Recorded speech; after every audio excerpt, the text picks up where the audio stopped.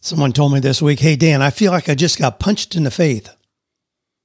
Now, I'm going to keep you guessing a little bit about what I actually said there because I'm going to tell you a story to get us started today.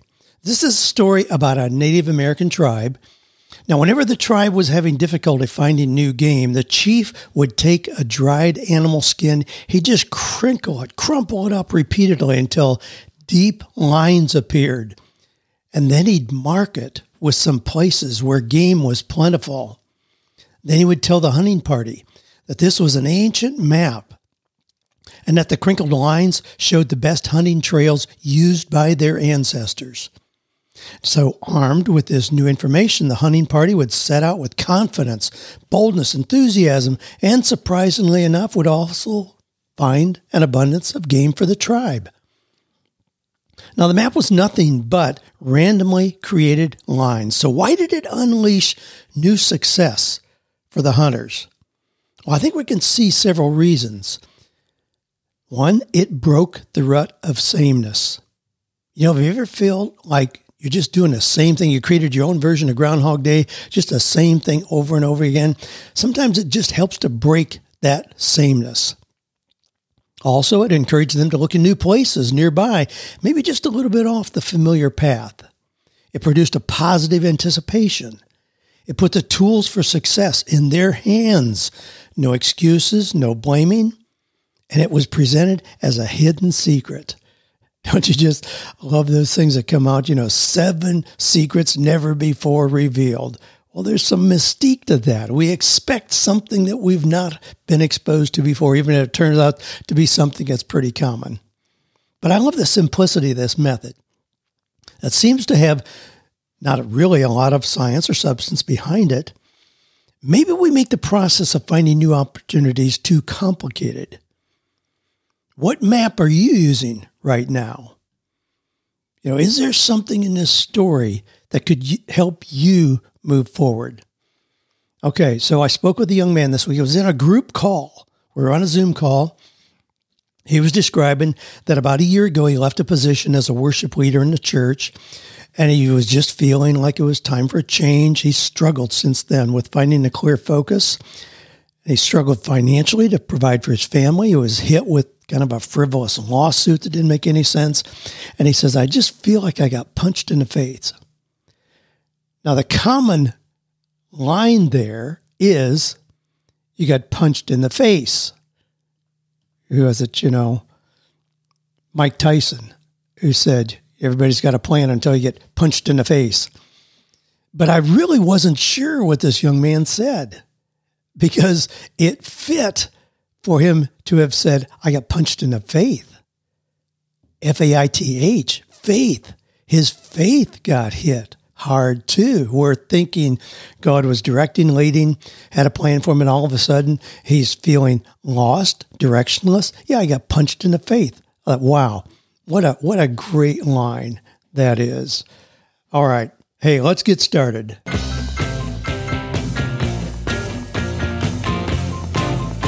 Do you love your work? Do you think it's possible? Well, you're about to find out. It's time for 48 Days to the Work You Love with Dan Miller on the 48 Days Online Radio Show. Whether you need a professional tune-up or a work overhaul, this is the program for you. Now, here's your host, Dan Miller. Well, we're going to be taking care of business. We got some great questions today. I've got some quotations today interspersed here that you're going to have a pen and paper handy. Jot some of these down.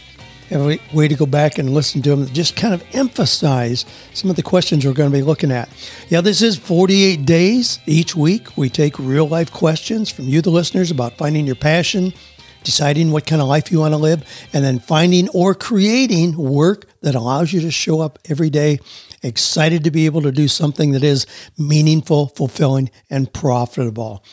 So here's some of the questions today. Dan, why should I keep trying when God keeps closing the door in my calling? How about this one? I was given a raise because of my sales volume and then fired a week later. What do I tell a new employer about my reason for leaving my last job? Now, you're going to love how that unfolded. Dan, please tell me if I'm crazy. I want to be the Jack LaLanne of the baby boomer generation. If you're too young to know who Jack LaLanne was, stick around. We'll kind of lay that out for you. And then somebody says, am I lazy, scared, lacking self-discipline, or all the above? So those are some of the great questions we're going to get to. Our quotation comes from Mandy Hale. I thought about using the Mike Tyson quotation, but I really cringe a little bit at using Mike Tyson as our reference for great thinking and philosophy.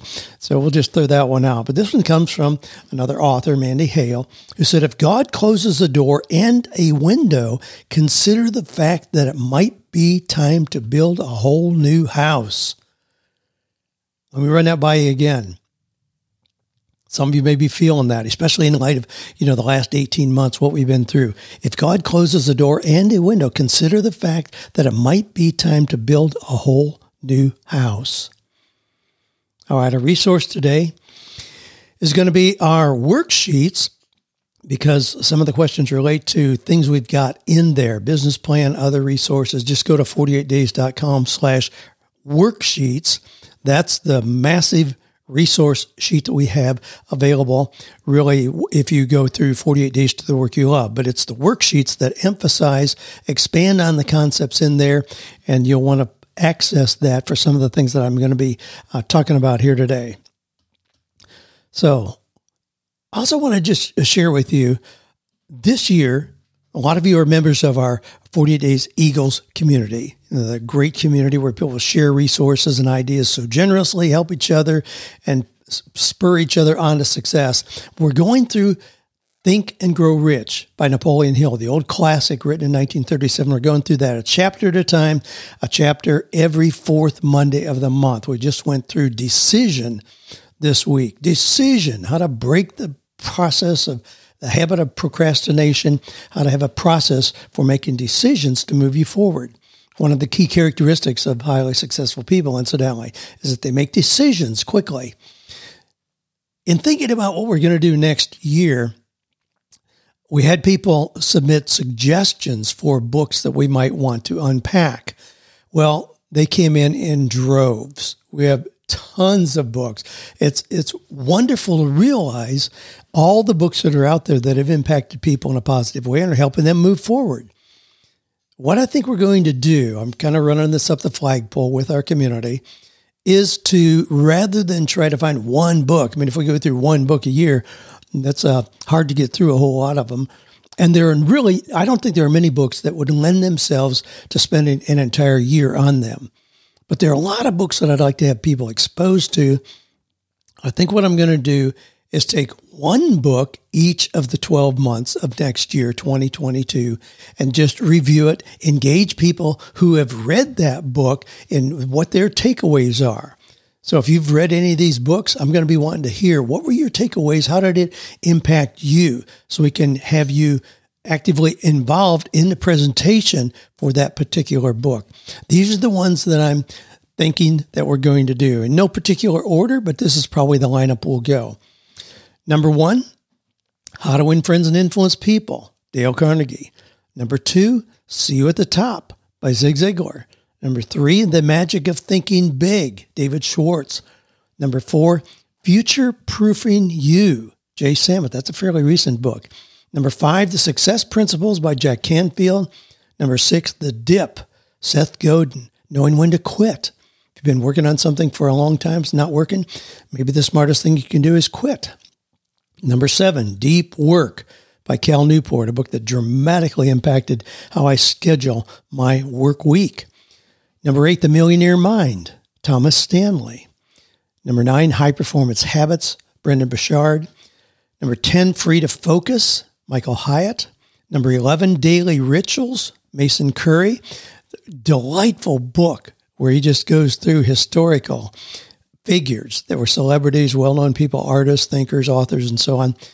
There's an author who would keep a rotten apple in his desk drawer. If that one disintegrated totally, he wanted a new one there because somehow he thought the stench stimulated his inspired writing. Just funny habits like that, strange habits that people use over and over and over again.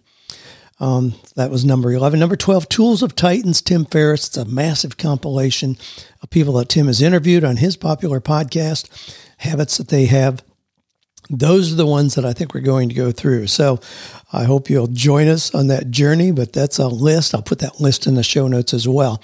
Just a list of books that I think can change your life and lead you into a life of abundance and joy. All right, a couple good news things. I always like to have good news to kick us off. And believe me, there's plenty of it out there. If you're not hearing anything but bad news, you're watching the wrong channels, listening to the wrong sources, because there's a lot of good news out there. This is just a fun story. There was a fisherman in Thailand. It seems a lot of these rags to riches stories lately have been coming from Thailand. But he was a fisherman, and he caught a large sea snail that he was taking home. He took it home. They were cooking it, cut it open, cutting the meat, and hit on a pearl. Now, this is one of those really rare, bright yellow-orange pearls. They've had it evaluated, checked it out. Looks like it's going to be worth somewhere in the neighborhood of $350,000.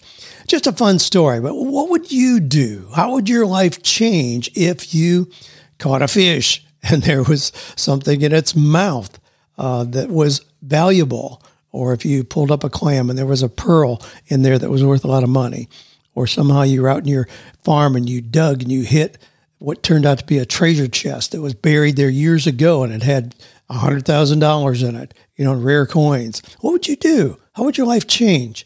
Would you really change your life dramatically, or would you just kind of go on? Would you just share it with others? What would you do if you had a windfall like that gave you more financial resources than you've ever had in your life?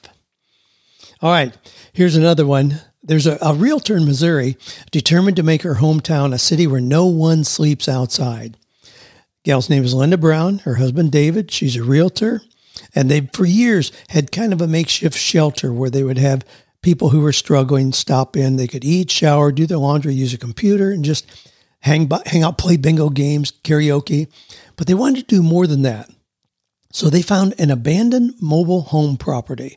Now, these are the kind of ideas that really excite me, where we take something that has been discarded and repurpose the use of it. I've talked about people who bought a hotel that had been abandoned for 10 years, and they repurposed it into little tiny homes for people. This is similar to that. So they found an abandoned mobile home property into a village of tiny homes. So they bring them in on wheels, so it still meets the same kind of codes as what was required for the mobile home park, but they are really permanent homes. They set them up as such.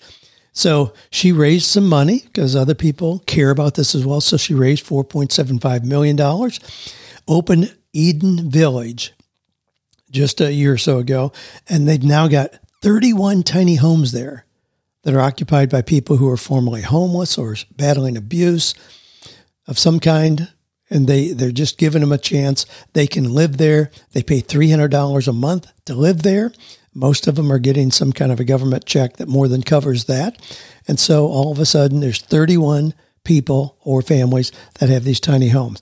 Now, it's a way to reach out. It's a way to help those who are struggling. But I love the idea of just taking an abandoned mobile home park like that, turning it into something really useful. All right, let's go into the questions. So not long ago, and again, this comes up so often, some of these questions that are in this theme, but this is the one based on, God keeps closing the door on my calling, which just really hit me with the way she framed this. So it was after I had spoken, and there was a lady approached me with a question. She was obviously very discouraged, low self-esteem, poor eye contact, and just overall a really weak personal presentation. But her question was this. She was very clear about her question. Why should I keep trying when God keeps closing the door in my calling? Now think about that. There's a whole lot packed into that. Why should I keep trying when God keeps closing the door in my calling? Now that's a question that would stump a theologian, which I am not. But if God calls us to something, when do you open the doors to make that happen? Now, frankly, I really don't think her question is that complicated. Now, I'm speaking in generalities here because I already had the conversation with the lady, so I'm not answering her specifically. I'm opening this up as kind of something for us all to think about. I don't think her question's that complicated, but I think she needs to take a fresh look at her calling. Now, we talk about that a lot, and I break that down in 48 Days to the Work You Love. It's a real core principle, the distinction between vocation or calling and career and job. Calling or vocation, that's the big picture, what you want to be remembered for, how you want to make a difference in the world.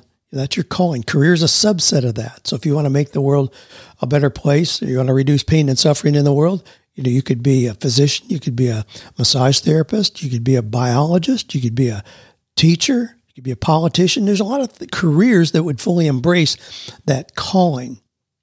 But this gal said she's always wanted to be a counselor. So she got a bachelor's degree in psychology. Then she was rejected from entering graduate school in counseling.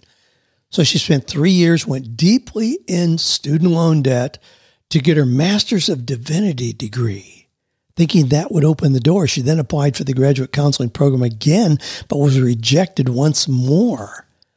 So she took an entry-level job with a community counseling agency, but was let go after a couple of months.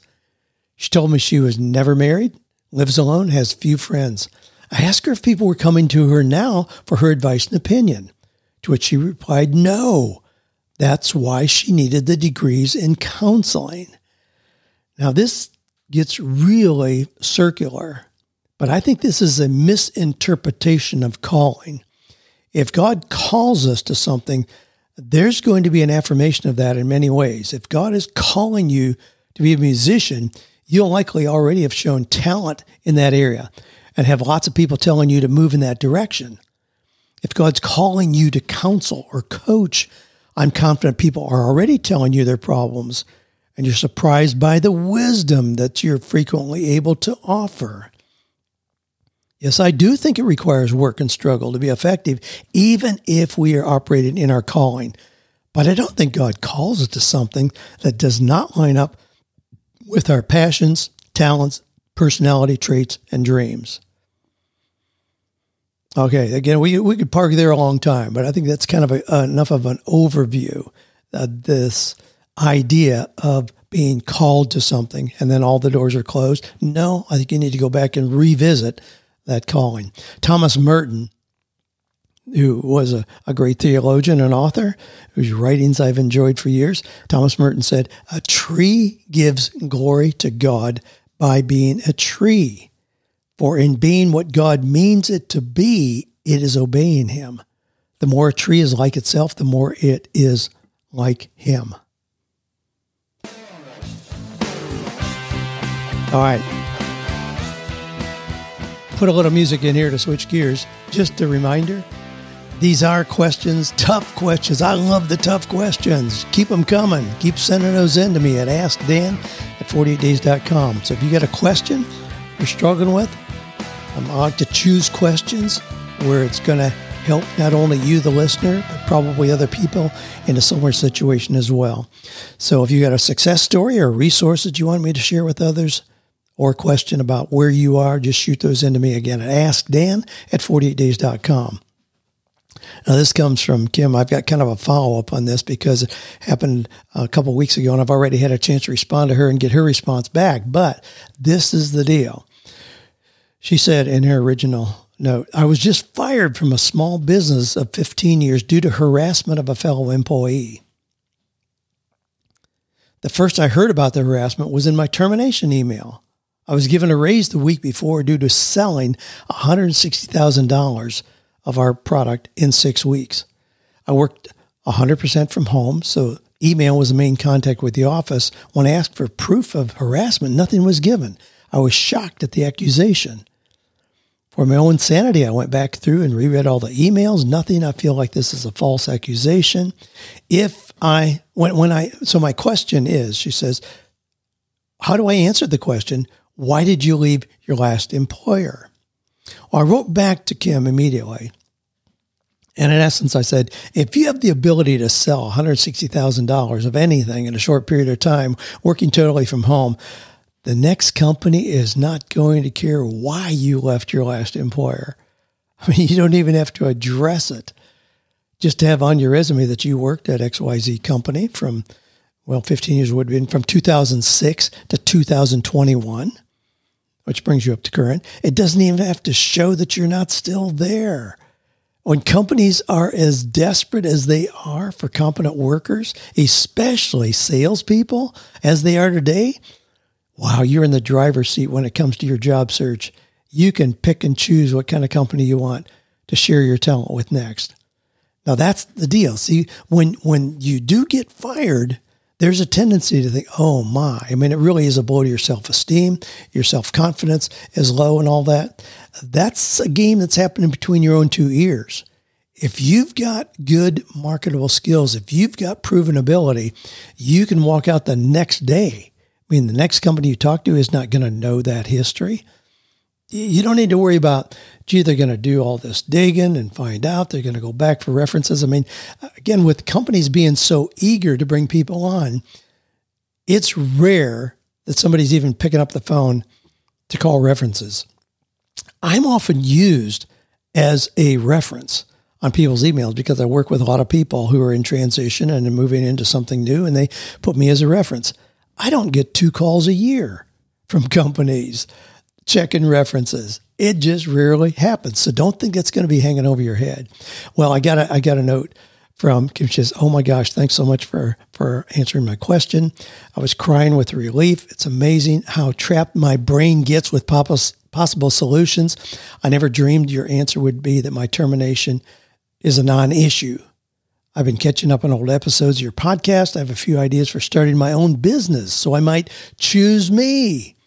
I'm in a much better place now. Thank you again for your words of encouragement. Now, that's interesting because I hadn't even suggested that. I just said in her job search, when she goes looking for another job, she's going to be in the driver's seat. But you know what? See, that little boost of confidence, that little bit of saying, wait a minute, I don't need to think I'm in a position of weakness. I'm in a position of strength.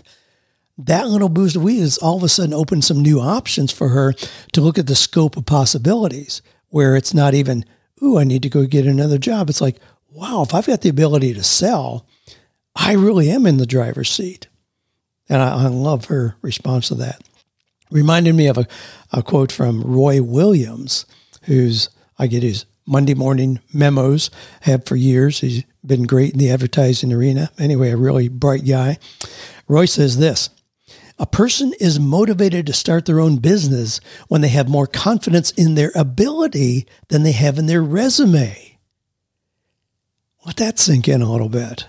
I'm going to use that again. I just ran across it recently again. I used it years ago. A person is motivated to start their own business when they have more confidence in their ability than they have in their resume. That's pretty interesting. All right. This comes from Steve. Now, Steve is a longtime listener, been a longtime member of our 48 Days Eagles community. I love his question here. We're going to have some fun with this. Steve says, hi, Dan. Please tell me if I'm crazy. I want to be the Jack LaLanne of the baby boomer generation.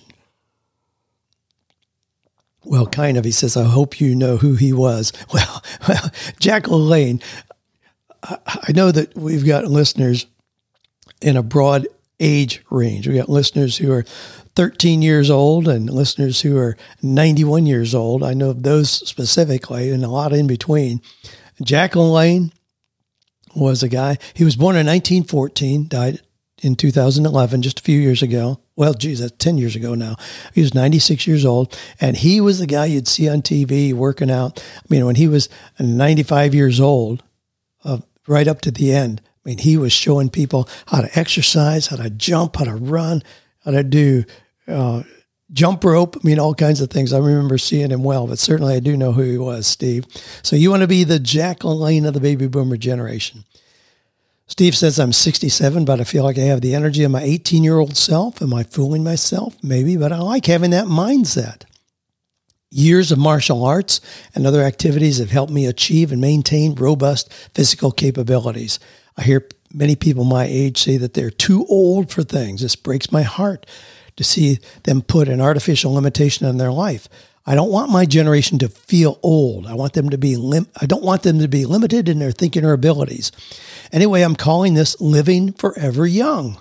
Remember the Bob Dylan song? There's another old guy, Bob Dylan song by that towel. Yes, I certainly do. He did that. I've heard him do that with Bruce Springsteen and others. Forever Young, old famous Bob Dylan song. It's a mindset, Steve says, but it's also actions. For the past few years, I've been gripped with the concept of being my best. That whole concept of being my absolute best in everything that I do is incredibly motivating to me. Why not be my best? Why settle for half-hearted effort? It's led me to seek out the best advice and coaching for my health and well-being. It's led me to having a financial coach. It's led me to getting my personal trainer certification. It leads me to listen to you and be inspired by your wisdom. I've always been an encourager of people, seeing the good things in them, their potential and possibilities. I even thought of being a professional encourager. Talk to me and you'll feel better about yourself. So do you think I can help baby boomers change their health, fitness, and mindset so they can have a live forever young lifestyle? I know you are already a live forever young, and that's one reason I love listening to you so much. I've included a PDF of how I plan to live forever young as a free resource to introduce myself to others. Any comments you have would be greatly appreciated. And of course, your suggestions on how to best proceed would be invaluable to me. I attended Coaching with Excellence in 2014. I feel like I have been on the doorstep of coaching mastery without ever stepping through the door. Maybe it's time to kick that door down. All right, well, that'd be cool to have you join us in Coaching Mastery. All right, Steve. So, Jack LaLanne, do I think you can do this? Absolutely. I think it's a wonderful idea. And it's also a brilliant idea to attach your name to something well-known. You know, if you do a PR release, you do a press release, you don't just put out there, gee, I want to help people. You know, one time when there was a high-profile pastor who had made some really poor decisions, I did a press release, and I titled it, Mama, Don't Let Your Babies Grow Up to Be Cowboys or Pastors. Now, that Mama, Don't Let Your Babies Grow Up to Be Cowboys, it was a very famous Willie Nelson song.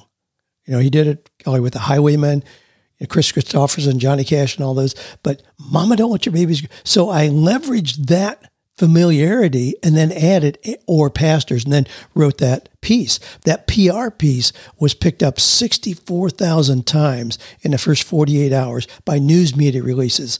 And it generated interviews, speaking opportunities, writing articles, and all kinds of things for me. So attaching yourself to something that's well known is a really proven model. I mean, many of you listen to my son Kevin's podcast. Kevin Miller is host of The Ziglar Show. He is friends with Tom Ziglar, Zig's son, and he started doing The Ziglar Show. Well, he's done it for the last 6 years now. The Ziglar Show has been downloaded 54 million times. 54 million downloads. I mean, that puts him, the top, not the top 1%, the top 1/10 of 1%. It's so popular. Why? I mean, Kevin came into the scene. Nobody knew him. He didn't have an established name, but he used the Ziglar name, and the power of that name exploded his success. I mean, he has sponsors standing in line. It's been extremely profitable for him in so many ways. Doors of opportunity that have been open. You can do the same thing by using Jack LaLanne. Jack was a really well-known, credible guy, lots of integrity, not a lot of scandal or anything. He wrote a book titled Live Young Forever, 12 Steps to Optimum Health, Fitness, and Longevity. That came out actually in 2009 when Jack was already 95 years old. But I think you can do a lot to leverage just taking that. And incidentally, if there's a book title like that, Live Young Forever, you can use that title. I mean, book titles, you can't protect those. I mean, if you go and look at Ken Geyer has a book that Joanna and I love, Windows of the Soul. If you look up Windows on the Soul on Amazon, you're going to see 7 or 8 books that have essentially the same exact title. So you can use that, especially there's not something in there that's a unique, they're just generic words, live young forever. But if you connect it with the legacy of Jack LaLanne, I think you can have a lot of fun with that.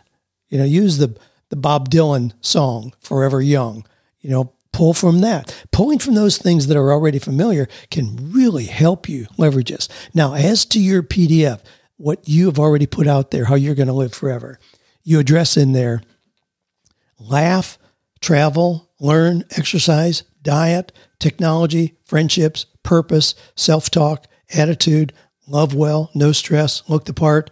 Now, those are all legitimate things, and it's a wonderful overview of what you're going to do. But you will get way more traction if you focus in on what it is. Now, you said in there one line, you said, do you think it can help baby boomers change their health, fitness, and mindset?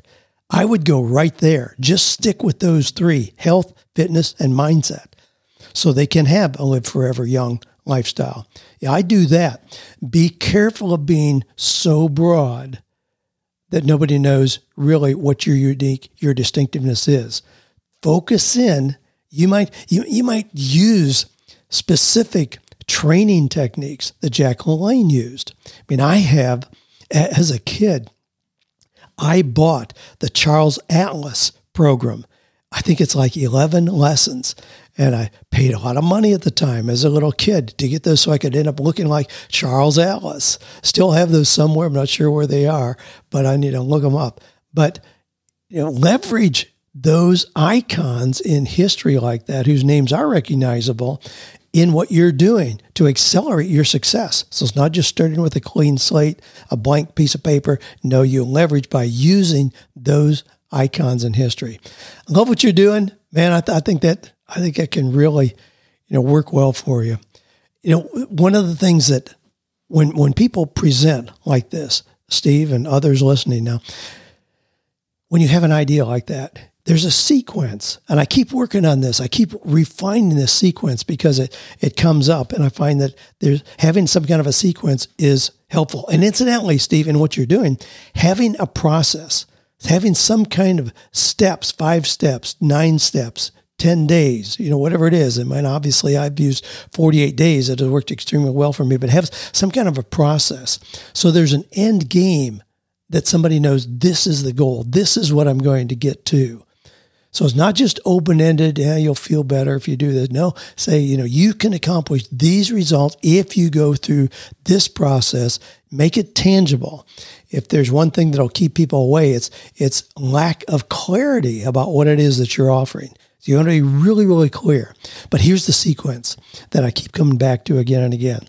Start with curiosity, move to proficiency, then develop your passion, identify purpose, give a promise, and you'll see profit. So it's curiosity, proficiency, passion, purpose, promise, profit. That's something you're going to be hearing from me. I may tweak it. I may add something again. I just changed it a little bit this week. But that's something that I'm going to be using as kind of a framework to respond to a whole lot of the questions coming in. Trust this process: curiosity, proficiency, passion, purpose, promise, profit. All right, a couple more. Brenda says, there's a provision in my state's law that allows manicurists to offer services to individuals in health facilities. I would like to offer natural manicure, pedicure services to women recovering from childbirth in maternity wards at a few area hospitals using nail polishes that are fume-free and safe for breastfeeding women. Would love to hear your thoughts. I love how specific you are in that.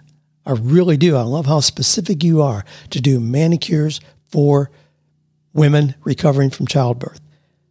I think you've got some interesting challenges in developing a business model from that.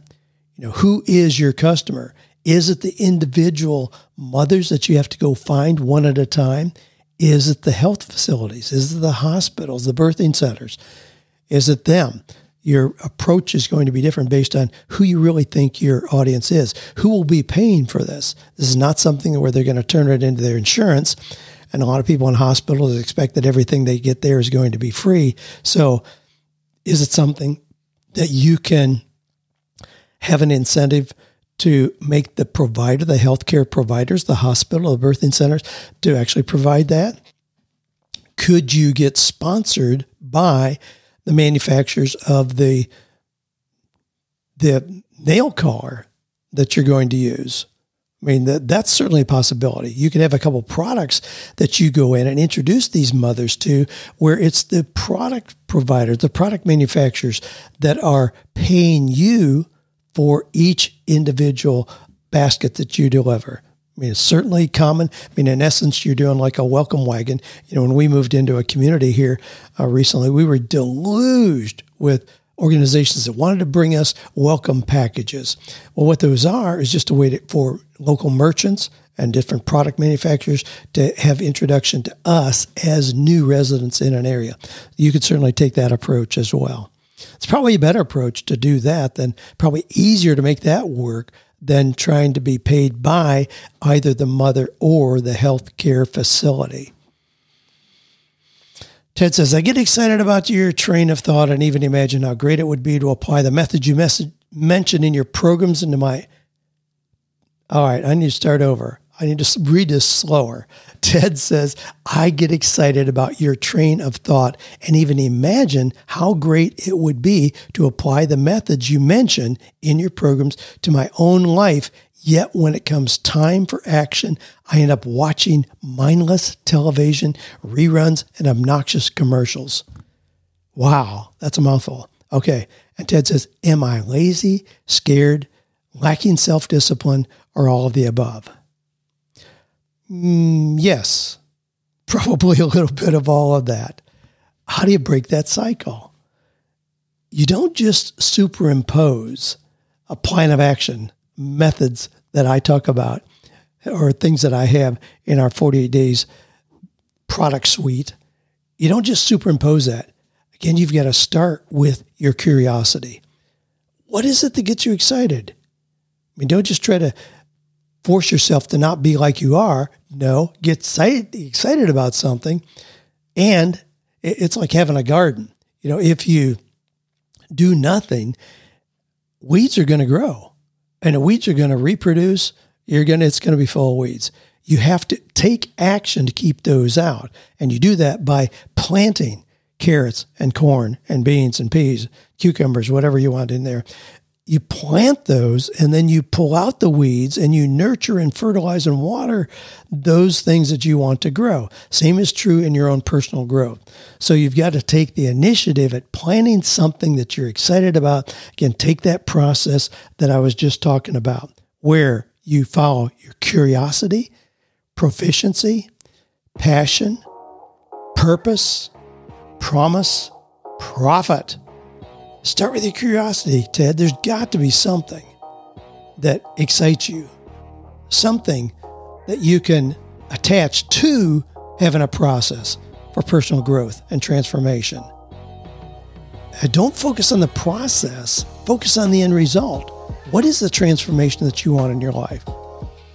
If you want to feel better physically, if you want to have better relationships, if you want to increase your financial net worth, focus on what is the transformation that you want. Then use a process to help you get to that goal. It's just a method for getting there once you identify what is the end result. Well, God, we could keep going forever. Again, thanks for your questions. Keep those coming in. Shoot those in to askdan@48days.com. We've got a lot of things going on. We're just ready to starting to roll into yet another new month. Heading into the last part of 2021, the year that we were so eager to get to, is almost over. So start planning for 2022, what you want that year to look like. Put in place now the things, start planting those seeds now. Start planting your tomatoes and peas and corn so they'll be in full bloom when January comes around. You'll be reaping the benefits rather than just starting the process then. So thanks for listening. Thanks for sending in your questions, for being open to growing, for being a powerful force, for making the world a better place, and for believing without a shadow of a doubt that we can find or create work that is meaningful, purposeful, and profitable.